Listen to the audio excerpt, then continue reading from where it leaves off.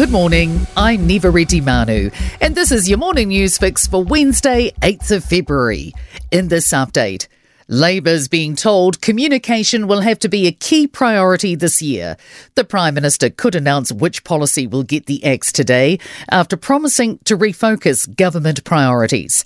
Massey University's Grant Duncan says Three Waters legislation and the TVNZ-RNZ merger are the most controversial policies. He says the narrative around Three Waters, particularly the co-governance aspects, has run away from the government. That's overshadowed that the general idea is to make sure we get clean water and environmentally sound wastewater. The government hasn't clearly explained to New Zealanders why it will make that great deal of difference. Fears an economic storm will follow flooding in Auckland.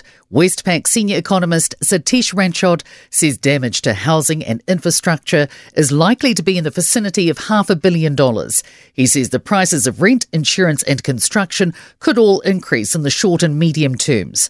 Ranchod says the flooding has disrupted the production of fresh produce and will see increased prices for at least the next few months. Fears thousands are still trapped under rubble after the devastating earthquake near the Turkey-Syrian border. More than 5,000 people have been confirmed as dead following the 7.8 magnitude quake on Monday. Hundreds of aftershocks have rolled through, and it's estimated the death toll could surpass 20,000 people.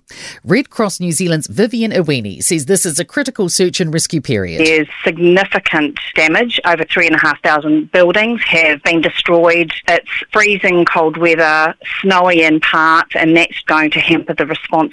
The government's offering $1.5 million in humanitarian support.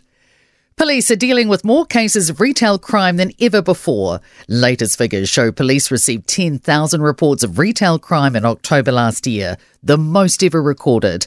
The average in the year to November was more than 8,500 a month.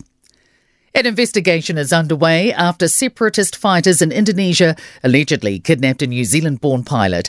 It's understood the small commercial Susi airplane had 5 passengers on board when it was set upon after it landed in Papua. Local police and military authorities say personnel have been sent out to search for the missing people. Thousands of students will receive results for New Zealand scholarship exams today. The scholarship program provides money for tertiary education to top students in their last year of schooling. Approximately 10,000 students attempted one or more scholarship subjects last year. The top scholar award winners will be announced tomorrow. In sport, All Blacks Aaron Smith and Beauden Barrett will leave New Zealand after the World Cup. The pair are heading to Japanese club Toyota for Blitz, where Sir Steve Hansen is the director of rugby. Ghanaian football international Christian Atsu has been found alive after being buried under rubble in the 7.8 magnitude earthquake that hit Turkey and Syria.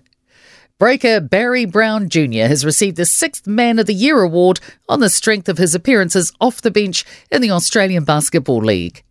I'm Niva Retimanu. That's your latest news fix. We'll be back with the next update at midday from the Newstalk ZB Newsroom.